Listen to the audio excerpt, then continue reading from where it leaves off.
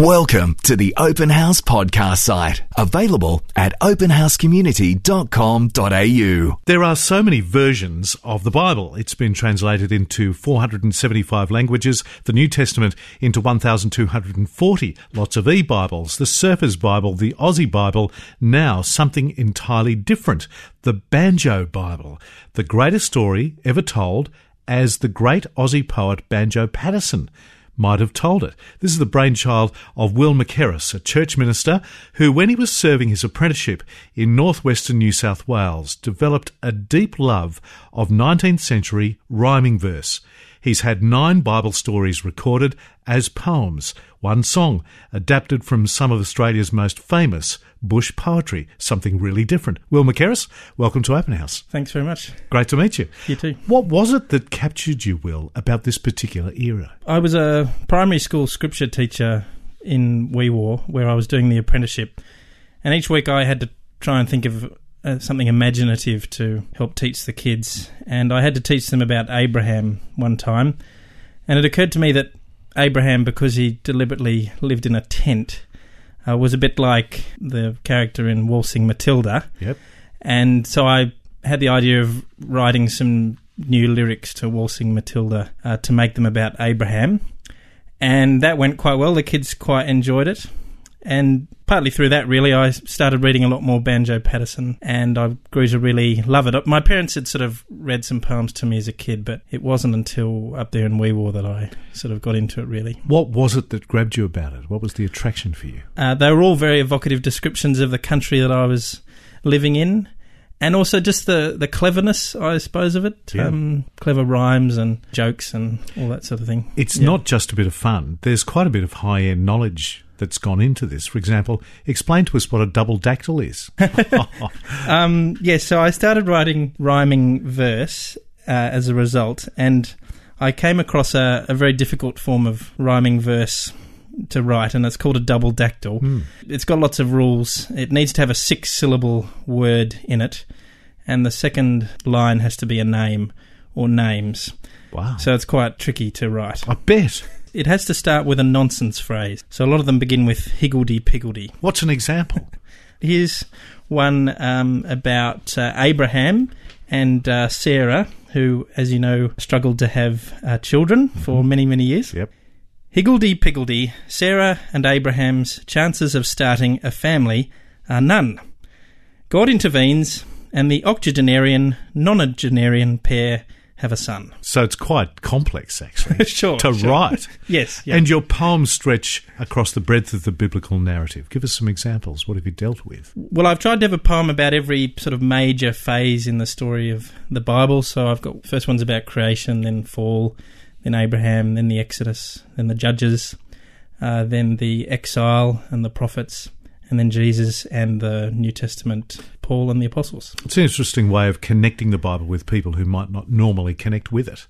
People who really seem to appreciate it is anyone who grew up with Banjo Patterson's poetry. Yes. All of the poems sort of plagiarise a lot or a little of his poems, and so part of the fun is when you're listening to the poem, you recognise the lines or the images.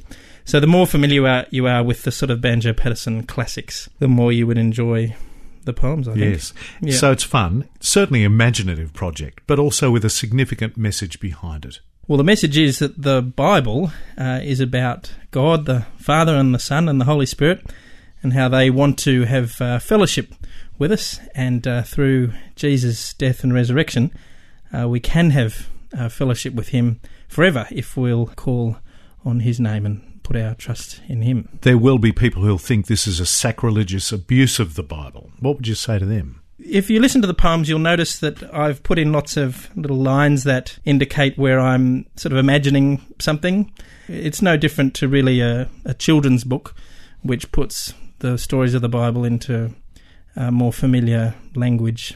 I'd hope people wouldn't be too harsh with it. Well, the best way to see and hear what this is all about is to get you to give us an example of the Banjo Bible. What are you going to recite for us? This is The Son from Snowy River. This is a poem about Jesus that borrows phrases from the man from Snowy River. This is a shorter version of the one that's on the CD. Okay, let it rip. This is Will Mackerras from the Banjo Bible a son from Snowy River. There was movement in the heavens, for the word had passed around that overnight the Son of God had got away, and then had joined the wildest mob that ever ran upon the ground, a race of creatures fierce and feral, scorned and stray. For he had taken on a body in a human mother's frame, and so the angels gathered, readied for the fight. For any cherub loves adventure where redemption is the aim, and all the seraphs snuff the battle with delight. There was the Father, God Almighty, who it seemed had made a plan for the manoeuvre many centuries ago. For he was briefing all his minions that this little Son of Man would bring an end to the rebellion down below. And then the Spirit of the overflow, the holy number 3, was there to muster all his power in the lead. For with the Father and the Son he was the Lord, the Trinity, and it was up to them to make the plan succeed. Now there's a little while to wait, the Father said in measured tone, for he'll be in his mother Mary longer yet. However, Joseph, her fiancé, needs a briefing of his own, for when he notices he could be quite upset. And so an angel known as Clancy went to make the matter mild, and as he left the Father wore a tender grin.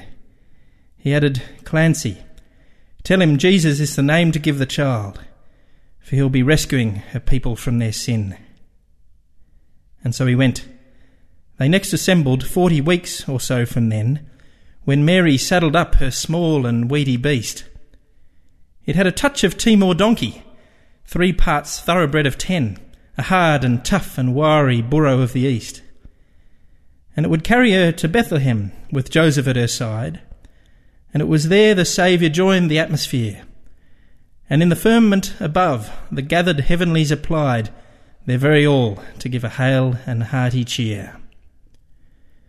And now, from Kosciuszko, where the pine-clad ridges raise their torn and rugged battlements on high, to the wildly busy cities, where the lamps and headlights blaze beyond the midnight to the cold and frosty sky.